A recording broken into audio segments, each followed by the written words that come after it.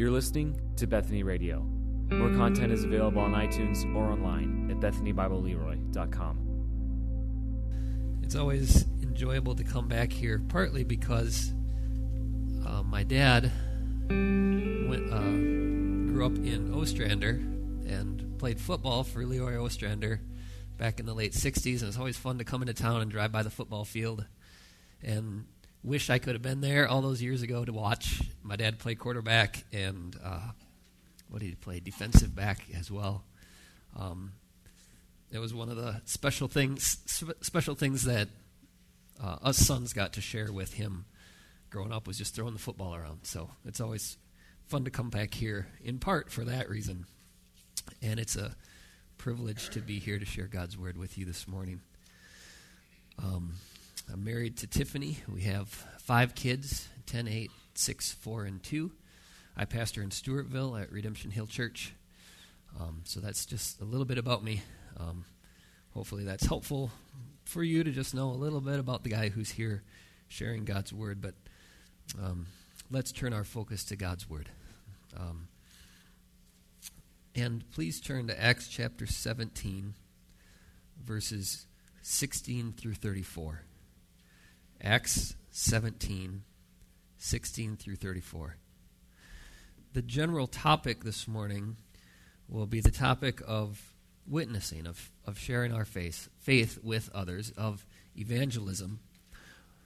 But the songs that we were singing about resting in the Lord and finding our hope and our help in Him are very appropriate going into this passage. As we come to this passage in Acts chapter 17, we find Paul at what may be one of the low points of his missionary journeys. This passage happens about halfway through Paul's second missionary journey. If you look on the handouts that went around there, you'll see a map at the bottom. And on this second missionary journey, Paul had traveled north along the east coast of the Mediterranean Sea, gone overland back through Galatia, visiting churches that he had established along with Barnabas on his first missionary journey. And then he'd wanted to go into the region that you see there labeled as Asia, right in the center, but Scripture describes that God just, in one way or another, kept preventing him from going into Asia, instead sending him on all the way over to what's on the left side there, Macedonia. So he crosses over the sea. You see where he came to Philippi, which is spelled Philippi for some reason on this map. And at Philippi is where he and Silas, who is his companion on this second missionary journey, where they were famously beaten and put in the jail, and God rescued them in the middle of the night. But the beating that they took there would have left scars on Paul, and they were eventually thrown out of town. They traveled on to Thessalonica. They were again treated badly, thrown out of town, on to Berea, initially received well until the people from Thessalonica caught up with them and forced them to run again. And so in this, as Paul comes to Athens here in our passage this morning, he is on the run. He knows God has been caring for him, but this missionary journey has not gone according to any plan that he had. God has been faithful to bring people to himself through Paul's witness, but it has been a hard journey for Paul. It has not been glamorous. It has not been fun in the earthly sense of the word fun. And as he comes to Athens, you get the sense that Paul was just needing to recover. He felt the need to rest.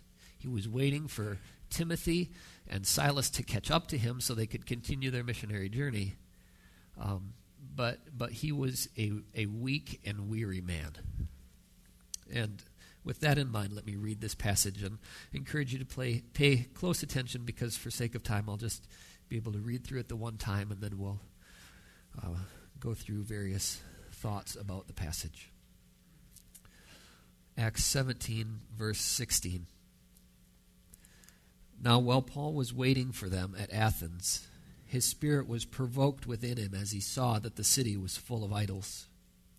So he reasoned in the synagogue with the Jews and the devout persons, and in the marketplace every day with those who happened to be there. Some of the Epicurean and Stoic philosophers also conversed with him. And some said, "What does this babbler wish to say?" Others said, "He seems to be a preacher of foreign divinities," because he was preaching Jesus and the resurrection. And they took him and brought him to the Areopagus, saying, "May we know what this new teaching is that you are presenting? For you bring strange things to our ears. We wish to know, therefore, what these things mean." Now all the Athenians and the foreigners who lived there would spend their time in nothing except telling or hearing something new. So Paul, standing in the midst of the Areopagus, said, "Men of Athens, I perceive that in every way you are very religious. For as I passed along and observed the objects of your worship, I found also an altar with this inscription, 'To the unknown God.' What therefore you worship as unknown, this I proclaim to you. The God who made the world and everything in it, being Lord of heaven and earth, does not live in temples made by man, nor is he served by human hands as though he needed anything, since he himself gives to all mankind life and breath and everything.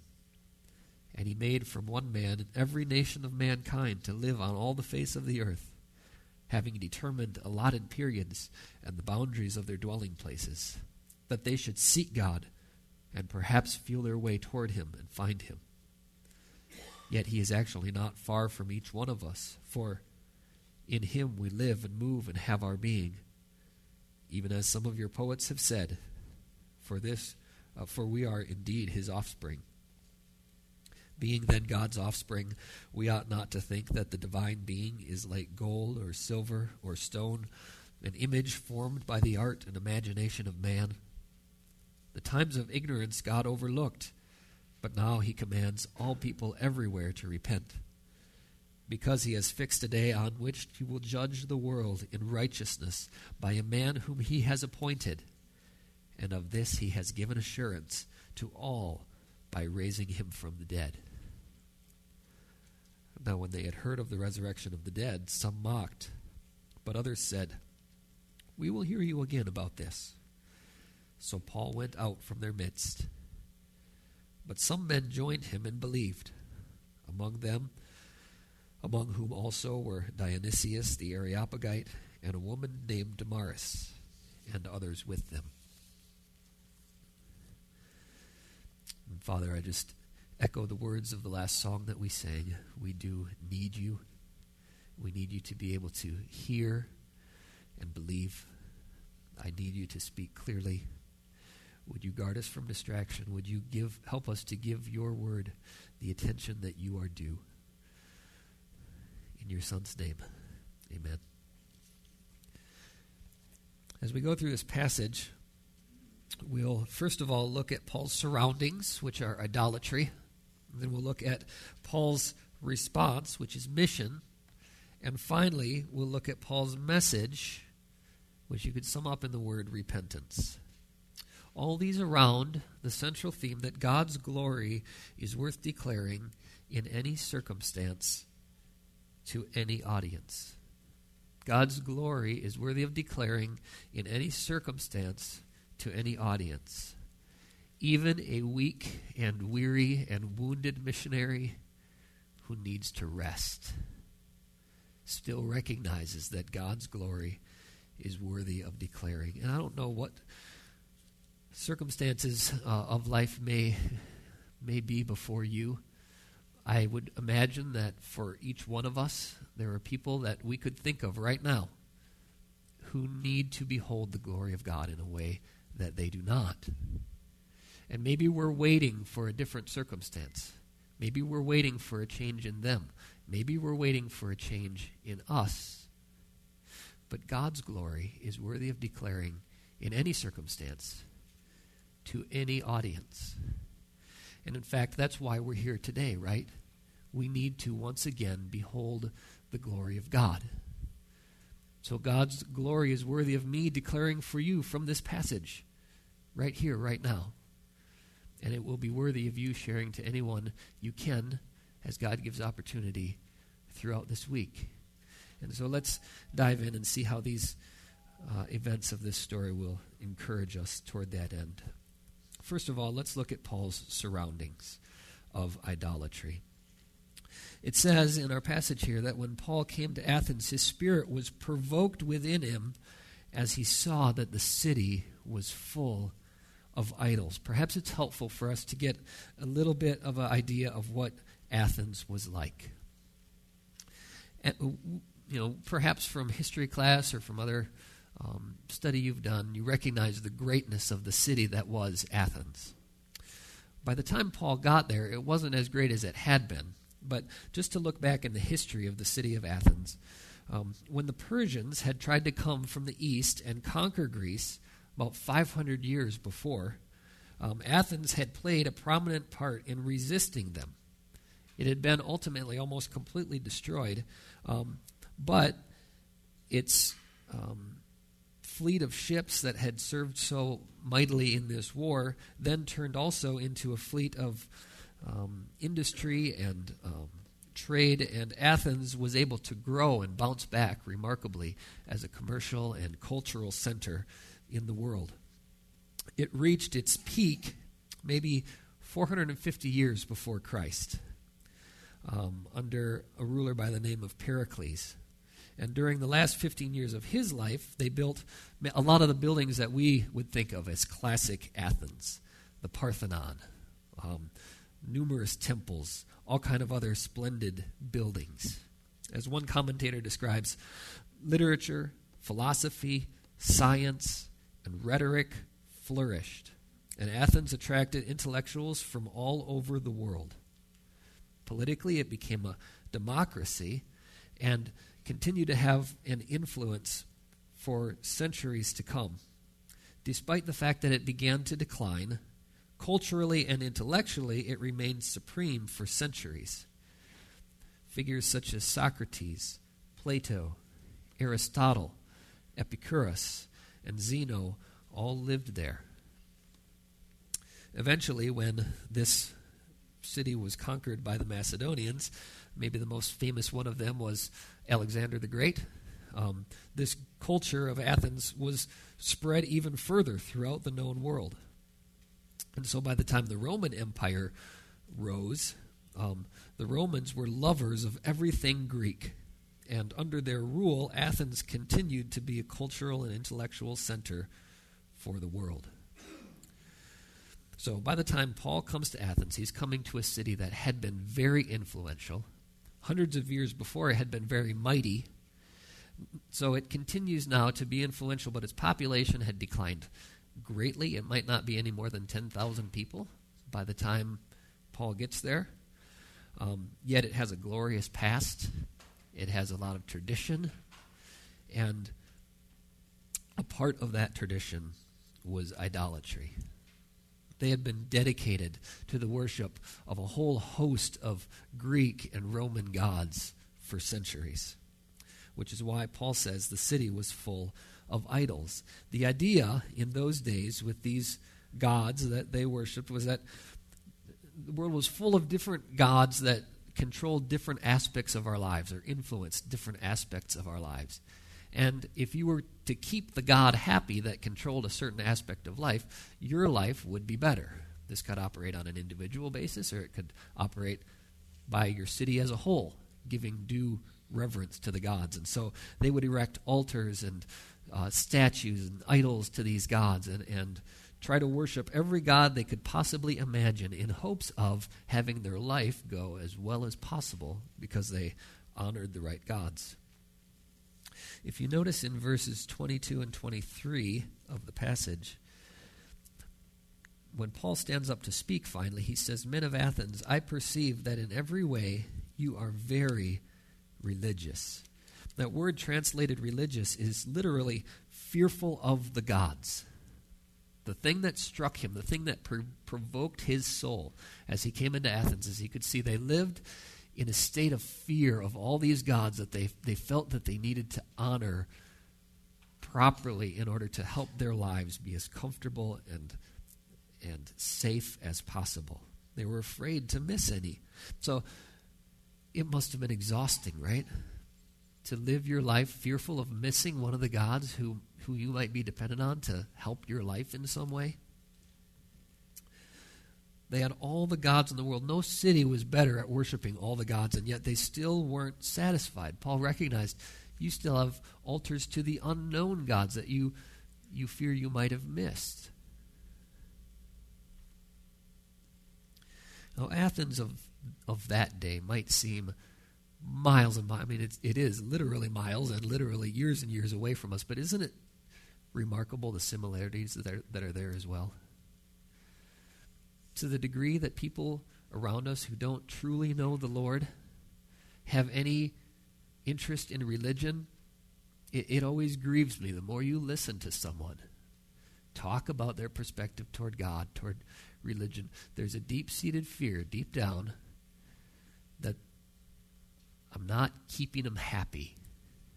I need to do something to keep him happy, and I'm maybe not doing that. And the things that aren't right in my life are probably because I haven't been doing that, and maybe I'm not willing to yet, or maybe I don't know how to, but I'm just not keeping that God happy.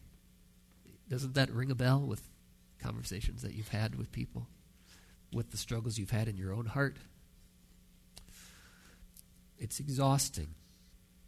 It had left the people of Athens looking for alternatives. And so we see that as Paul began to speak to people in the synagogues and then in the marketplace, he runs into two groups of philosophers mentioned in verse 18, the Epicureans and the Stoics. These were people who would try to, all kind of philosophies rose up within this idolatrous milieu, and these would have been ideas that people would have come up with to try to ease that anxiousness about needing to please the gods. So the Epicureans were people who believed that everything happened by chance. Life was just random. Everything happens by chance. That there is no life after death. A person's life ends everything. They would acknowledge that these false, they wouldn't call them false. They would acknowledge that these gods did exist. However, they thought they were distant, remote, not interested in our lives. They weren't going to help us or harm us one way or the other. And so, because of that, life's top purpose was not to please the gods. Life's top purpose was to enjoy pleasure. Enjoy life as much as you could, because when you die, it's all going to be over. That was their thought. And one of the pleasures that they liked to enjoy was intellectual pleasure, to think through all kind of philosophies and just hear all the ideas that people had in the world around them. Another group that Paul ran into was the Stoics. The word Stoic actually comes from a word that means porch, and referred to the fact that they used to get together in this prominent portico in the city and share their ideas together with each other. So they liked to sit around and share philosophical ideas as well. They believed that everything and everyone is God. So they more had the pantheistic idea that there's this world soul and everything is God and God is in everything, and so you're God and I'm God and the animals are God and the trees are God, the earth is God, and in reality, if everything is God, then nothing is God, right? That was the way that they lived. They were very fatalistic. They believed that everything was God's will, was the will of the universe, so to speak, and so life was kind of determined for you ahead of time. It was just going to happen, and you were supposed to live it out. However, since everything and everyone is God, you were supposed to be good to other people and good to other creatures, because God was in everything. So it was a way of, modifying this fear of the gods in a way that seemed more pleasant to them. And as we go through Paul's sermon, we're going to see how he is intentionally contradicting all of these ideas that are going around as he ultimately calls people to repentance. So that was the background of idolatry that Paul is in there in Athens. That's his surroundings. What was his response? Well, we see right at the beginning of the passage. His spirit was provoked within him as he saw that the city was full of idols. He was unable to walk into Athens and just admire the glorious architecture and all of the art and all of this, even though he was supposed to be recovering, because all he could see when he would look around was idolatry, false worship, lost people.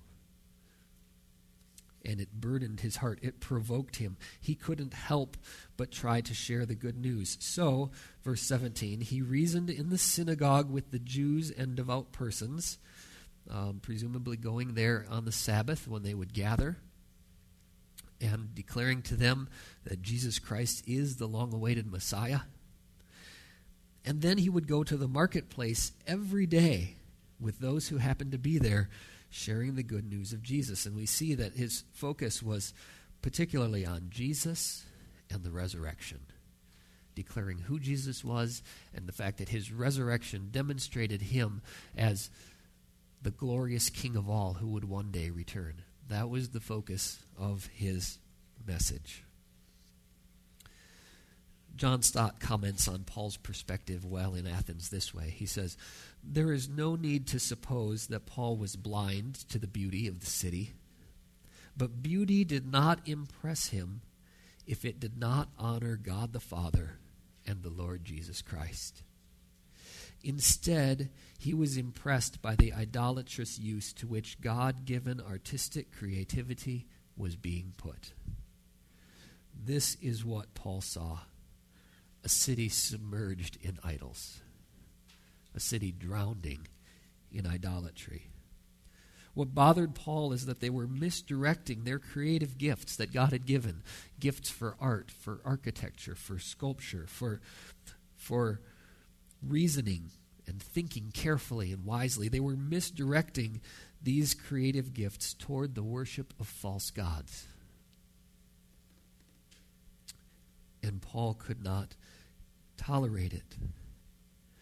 They were defying God by their blatant idolatry. I imagine that perhaps Isaiah 42, verses 5 through 9, were running through his head. Paul was brilliantly familiar with the Old Testament. This passage must have been in his mind. Isaiah 42, 5 through 9. This is a passage about God's coming chosen servant, the Messiah. "Thus says God, the Lord, who created the heavens and stretched them out, who spread out the earth and what comes from it, who gives breath to the people on it and spirit to those who walk in it. I am the Lord. I have called you in righteousness. I will take you by the hand and keep you. I will give you as a covenant for the people, a light for the nations, to open the eyes that are blind, to bring out the prisoners from the dungeon, from the prison those who sit in darkness. I am the Lord, that is my name. My glory I give to no other, nor my praise to carved idols." And so Paul was provoked. He was burdened that these people were incurring the wrathful, eternal judgment of God by every idolatrous act that they committed, and by all their other sin. Now, we think of ourselves as being much more enlightened in this day and age. I mean, how silly is it to try to worship this whole pantheon full of imaginary gods? But people in our modern Western society still run ourselves ragged, chasing a fulfilled life, don't we? We just do it chasing other things than false gods and idols, at least carved idols. Our world, and sometimes our own lives, are full of chasing fulfillment through education, full of chasing security through medicine, politics, the right career, full of chasing happiness through a spouse or significant other, chasing fulfillment through being a good parent,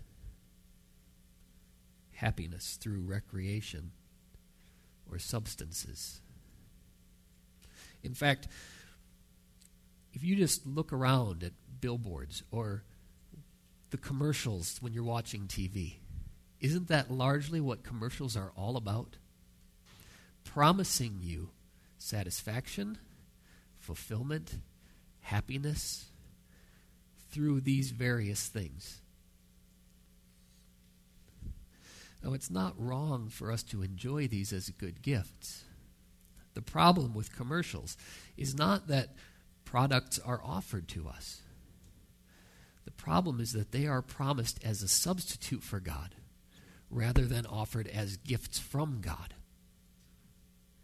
Education and medicine and political ambition and your career and your spouse, your children, recreational pursuits are all gifts from God.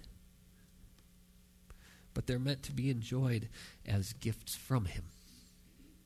And instead, we are encouraged to look around at what we don't have and think, oh, if I could just get that, then that's what I'm missing in life. But Paul himself would later write to the Colossians, chapter 3, verses 5 through 6, "Put to death, therefore, what is earthly in you, sexual immorality, impurity, passion, evil desire, and covetousness, which is idolatry. On account of these, the wrath of God is coming." So I don't think Paul would have entered our cities and had much of a different perspective than he did in Athens.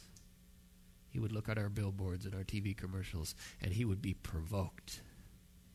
And he would have to share the good news of Jesus Christ, displaying the glory of God.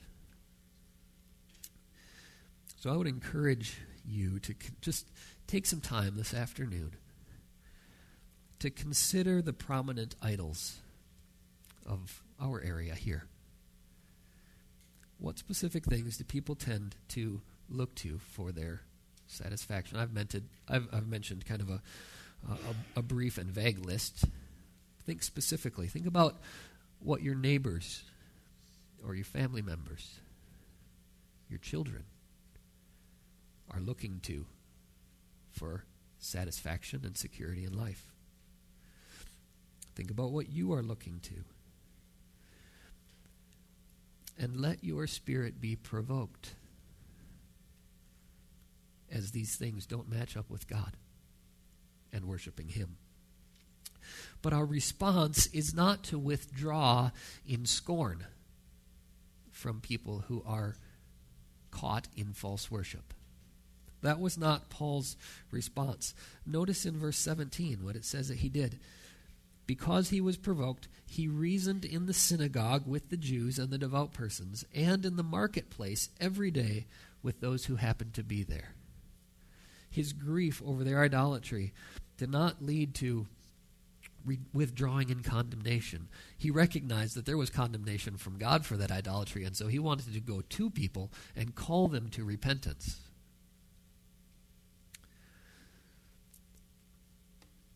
His spirit would have matched up with what he wrote to Titus. Titus chapter 3, verses 1 through 5. Remind them to be submissive to rulers and authorities, to be obedient, to be ready for every good work, to speak evil of no one, to avoid quarreling, to be gentle, and to show perfect courtesy toward all people. For we ourselves were once foolish, disobedient, led astray, slaves to various passions and pleasures, passing our days in malice and envy, hated by others and hating one another. But when the goodness and loving kindness of God our Savior appeared, He saved us, not because of works done by us in righteousness, but according to His own mercy. Paul knew that the primary reason that he was in any different condition than these people in Athens, or than the people that Titus ministered among in Crete, the primary difference was the mercy of God upon him, reaching into his lost blindness and slavery to sin and rescuing him. That's what he was hungry to see happen in Athens. And so he had to go and make the unknown God known. That's the heart of our evangelism.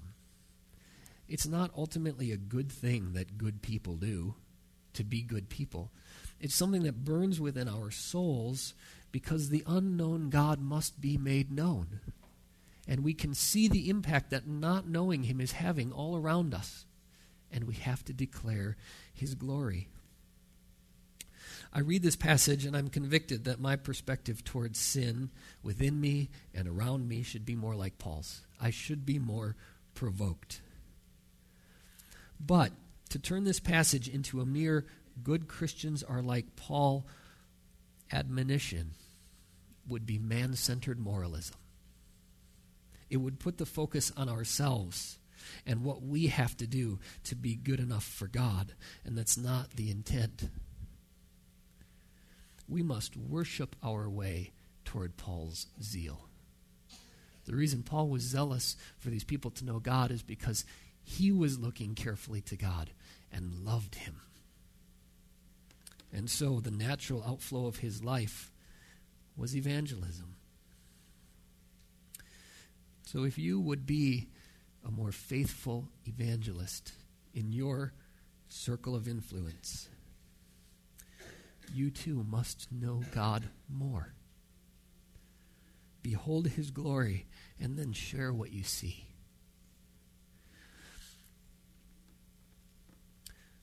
Motivation for evangelism, I think, is far more important than our exact methodology. We can go through all kind of delays waiting till we learn the exact right evangelistic method. I just need to know more about this or about that philosophy or this particular area of theology. And in reality, oftentimes those things are just excuses. Where if we were personally beholding the glory of God and loving him for who he is, we could not contain it.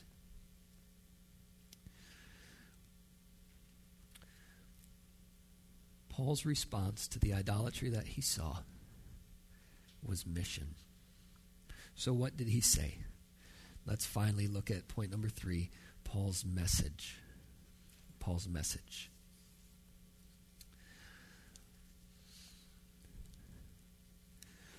I think it's important to notice here that as Paul begins to share this message, he's not being recognized as a great scholar by the people around him.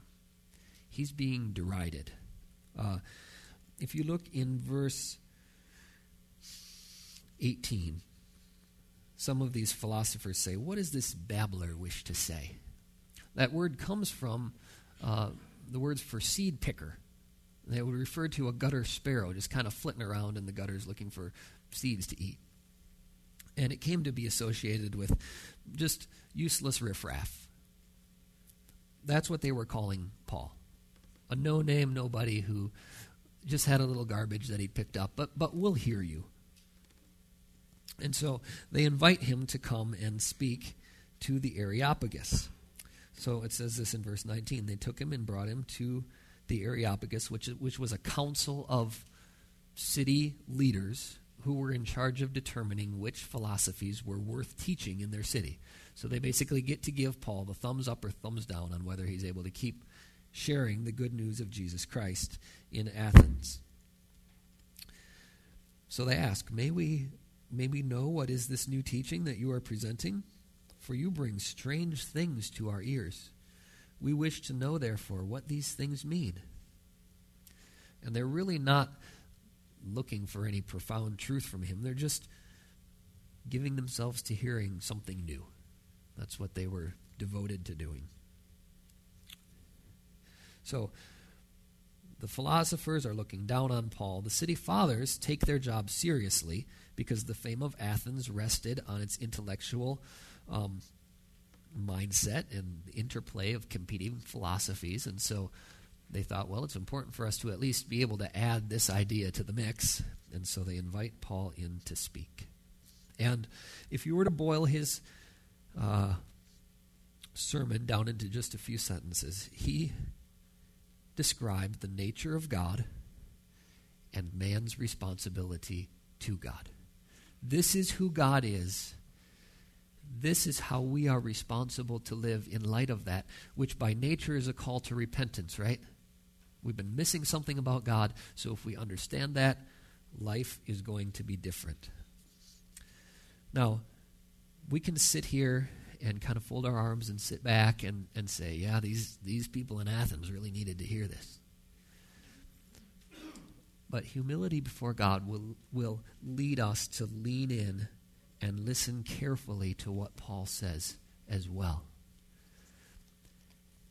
There are parts of how Paul describes God that, although we agree with them in our head, if they really sunk into our heart, they would change the rest of our day. So let me just read this for you, and I'll only make very brief comments. What you worship as unknown, I proclaim to you. Verse 24. The God who made the world and everything in it, being Lord of heaven and earth, does not live in temples made by man, nor is he served by human hands as though he needed anything,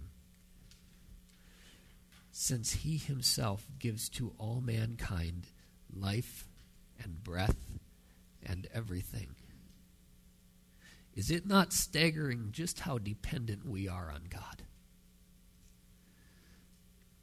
The American dream would like to hold us up as independent, right? We are not independent. We are dependent on God for everything.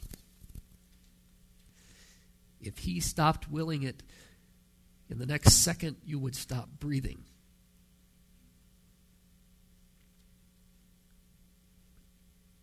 So who are we to think that by our good religious deeds we're going to impress him? We don't. He made from one man every nation of mankind to live on all the face of the earth, having determined allotted periods and the boundaries of their dwelling places. So now Paul talks not just about God as creator, he talks about God as the sovereign of the universe. He made all people from one man, Adam, and determines the way our lives will go. Verse 27, what is he working toward? That people should seek God. This is our greatest need, that we would seek God and perhaps feel their way toward him and find him. So because he is our creator, because he runs the universe, our greatest need is to know him, right? Our world is full of people who are distracted thinking something else is their greatest need.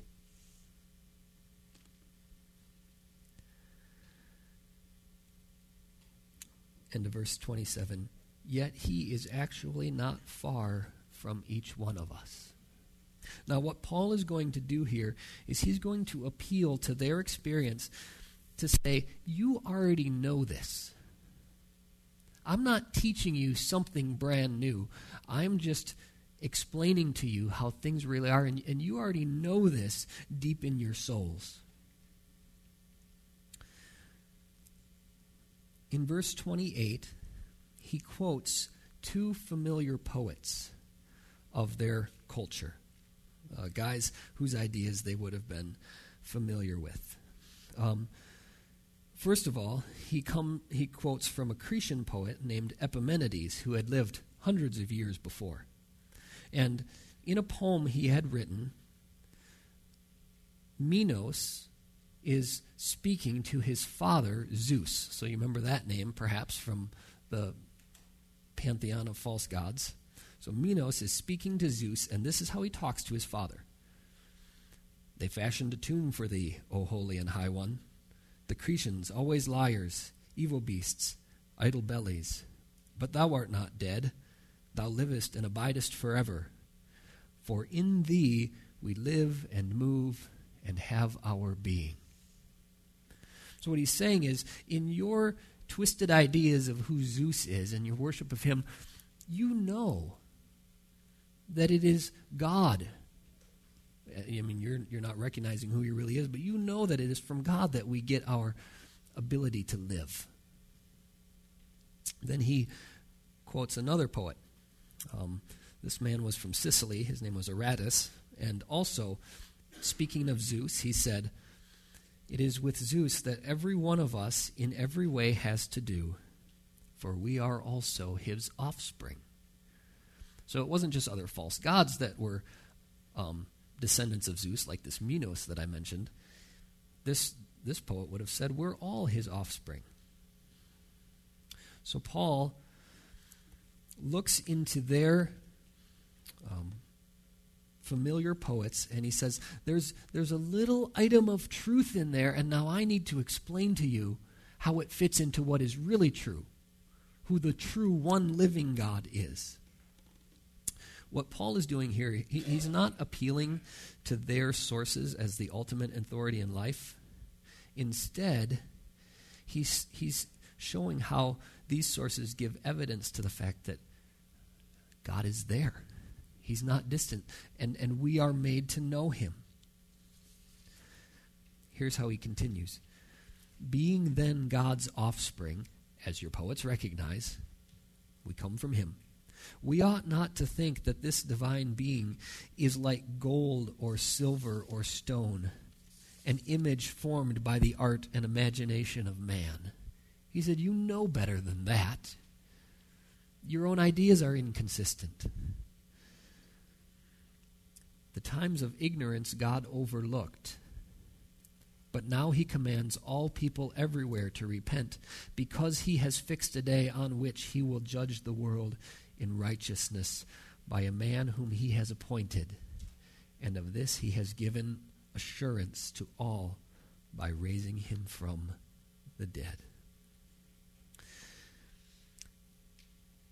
Basically what he's saying is that in the person and work of Jesus Christ, God has acted in such a way as to make idolatry now particularly heinous.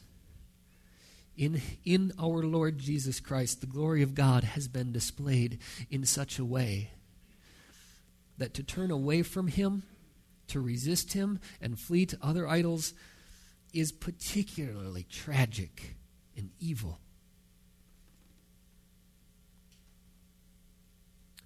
And so he calls them to repent, to turn from their idols, and to turn to Jesus. So what do we do with this? How do we learn from Paul's method? I hope that one clear application is that we look for other things that we're trusting in, other than him, and seek to look to those gifts as gifts from him rather than as our gods. And when he doesn't give them to us, to trust him with what is best. That's one response. But as it regards to evangelism, I think we have something to learn also from Paul's methodology here. It is sometimes all too common for Christianity to be presented as this detachment from the world. If you come to Jesus, you're going to run away from the world, and you're going to go hide off somewhere and just be holy people and do these holy things. That's not how Paul presented life and the world. It was Paul who often, as he would write, would encourage believers in how to enjoy the good gifts God had given. Christianity also does not stand back and just have our arms folded and look in scorn, shaking our heads at all the false ideas in the world around us. Now, some Christians would condemn Paul for the approach that he took, where he actually knew these poets well enough to use what they said in his evangelism. Here's what I think Paul's approach might have looked like, though, nowadays. We're not into poetry like they would have been back then. But what's the most common form of poetry that we hear? Song lyrics, right? Song lyrics are people's thoughts, the feelings of their hearts, put into poems and set to music. That's a song. So when you listen to the music of our world around us, you get an eye into the worship of our world. In fact, if you're not discerning, you might have that worship soak into you. So I would encourage you, carefully, take time occasionally to listen to the music that the people in the world around us are listening to. Enjoy it for the good that's there. Enjoy it. Enjoy the musical beauty.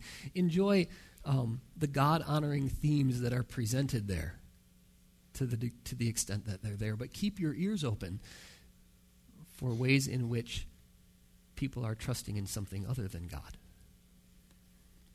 For ways in which the emptiness of people's souls is admitted in that music. And then maybe just be ready to comment with somebody. You're in the hardware store, and a song's on the radio. Somebody else that you know is in there. Hey, did you hear that song? That guy is trusting in this for his happiness. That's never going to give him happiness. And just plant those seeds, right? You're getting a window into people's souls. When you're watching TV with somebody and the commercial comes on that's promising that this car is going to give you the happiness that you never could have otherwise, just point out that's not true. Happiness is found in the Lord Jesus Christ. And then, finally, as we close, I know I've gone longer than Mike advised me to. Finally, there's a couple things that we cannot shy away from. The resurrection of Jesus Christ and the fact that he's one day coming as judge. Could you think of two more unpopular themes to talk to people about?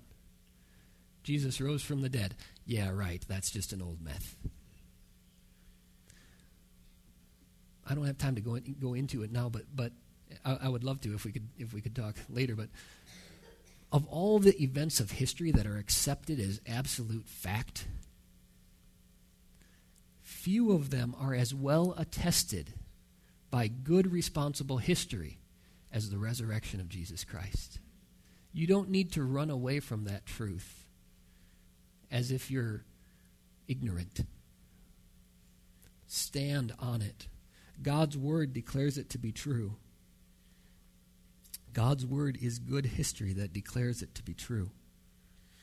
And Paul was standing on the resurrection of Jesus in such a way that he used it to prove the resurrection of the dead. Listen here. He commands all people everywhere to repent, verse 31, because he has fixed a day on which he will judge the world in righteousness by a man whom he has appointed, and of this he has given assurance to all by raising him from the dead. So the fact that Jesus truly rose from the dead and ascended to heaven leaves hanging the fact that he is there, he is God. So what? So he's coming again. And we will all answer to him. And it is based on whether we are trusting in his righteousness applied to us that we will or will not have favor with God. That we do or do not now have favor with God. Brothers and sisters, don't shy away from these truths, though they may be tremendously unpopular. They are at the heart of repentance. They're at the heart of what truly being saved is, as we know. But don't we often try to come up with all kind of other angles to get to Jesus? Every now and then, what's wrong with saying, hey, he rose from the dead and he's coming again? And what you do with that is up to you, and you need to choose wisely. Right? And then let God work in somebody's heart. That was Paul's approach.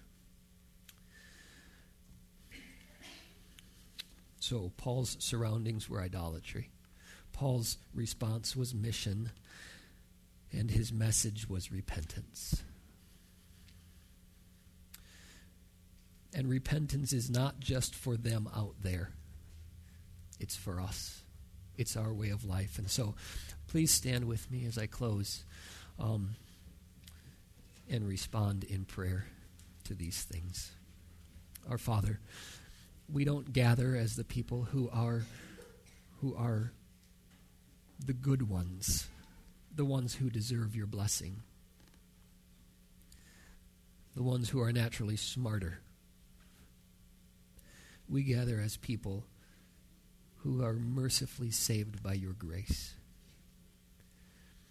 who you have kindly, powerfully reached into our lives and turned us from all kinds of idols to the worship of you. Thank you that we can, in our own personal lives and in our gathered worship together, that we can behold your glory and that we can see you as the true living God, our creator, our sustainer, our judge. As we behold your glory, help us not to sit back in selfish contentment. It was convicting to hear that your glory, if we keep it to ourselves, just stagnates inside of us. It's meant to be shared.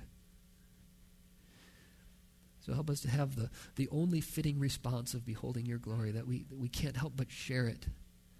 Yes, for the good of those around us who need to know you, but most of all because you are worthy of being made known. That's why we exist. Thank you for the example of Paul.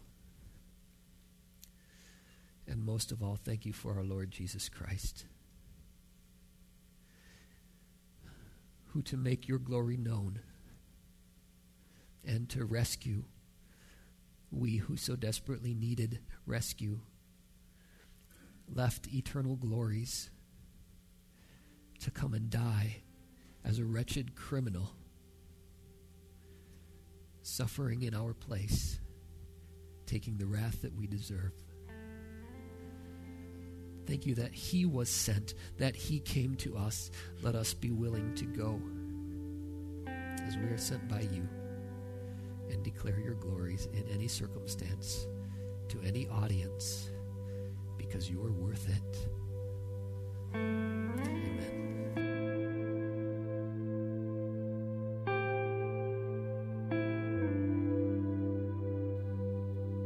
You've been listening to Bethany Radio, a production of Bethany Bible Church in Leroy, Minnesota.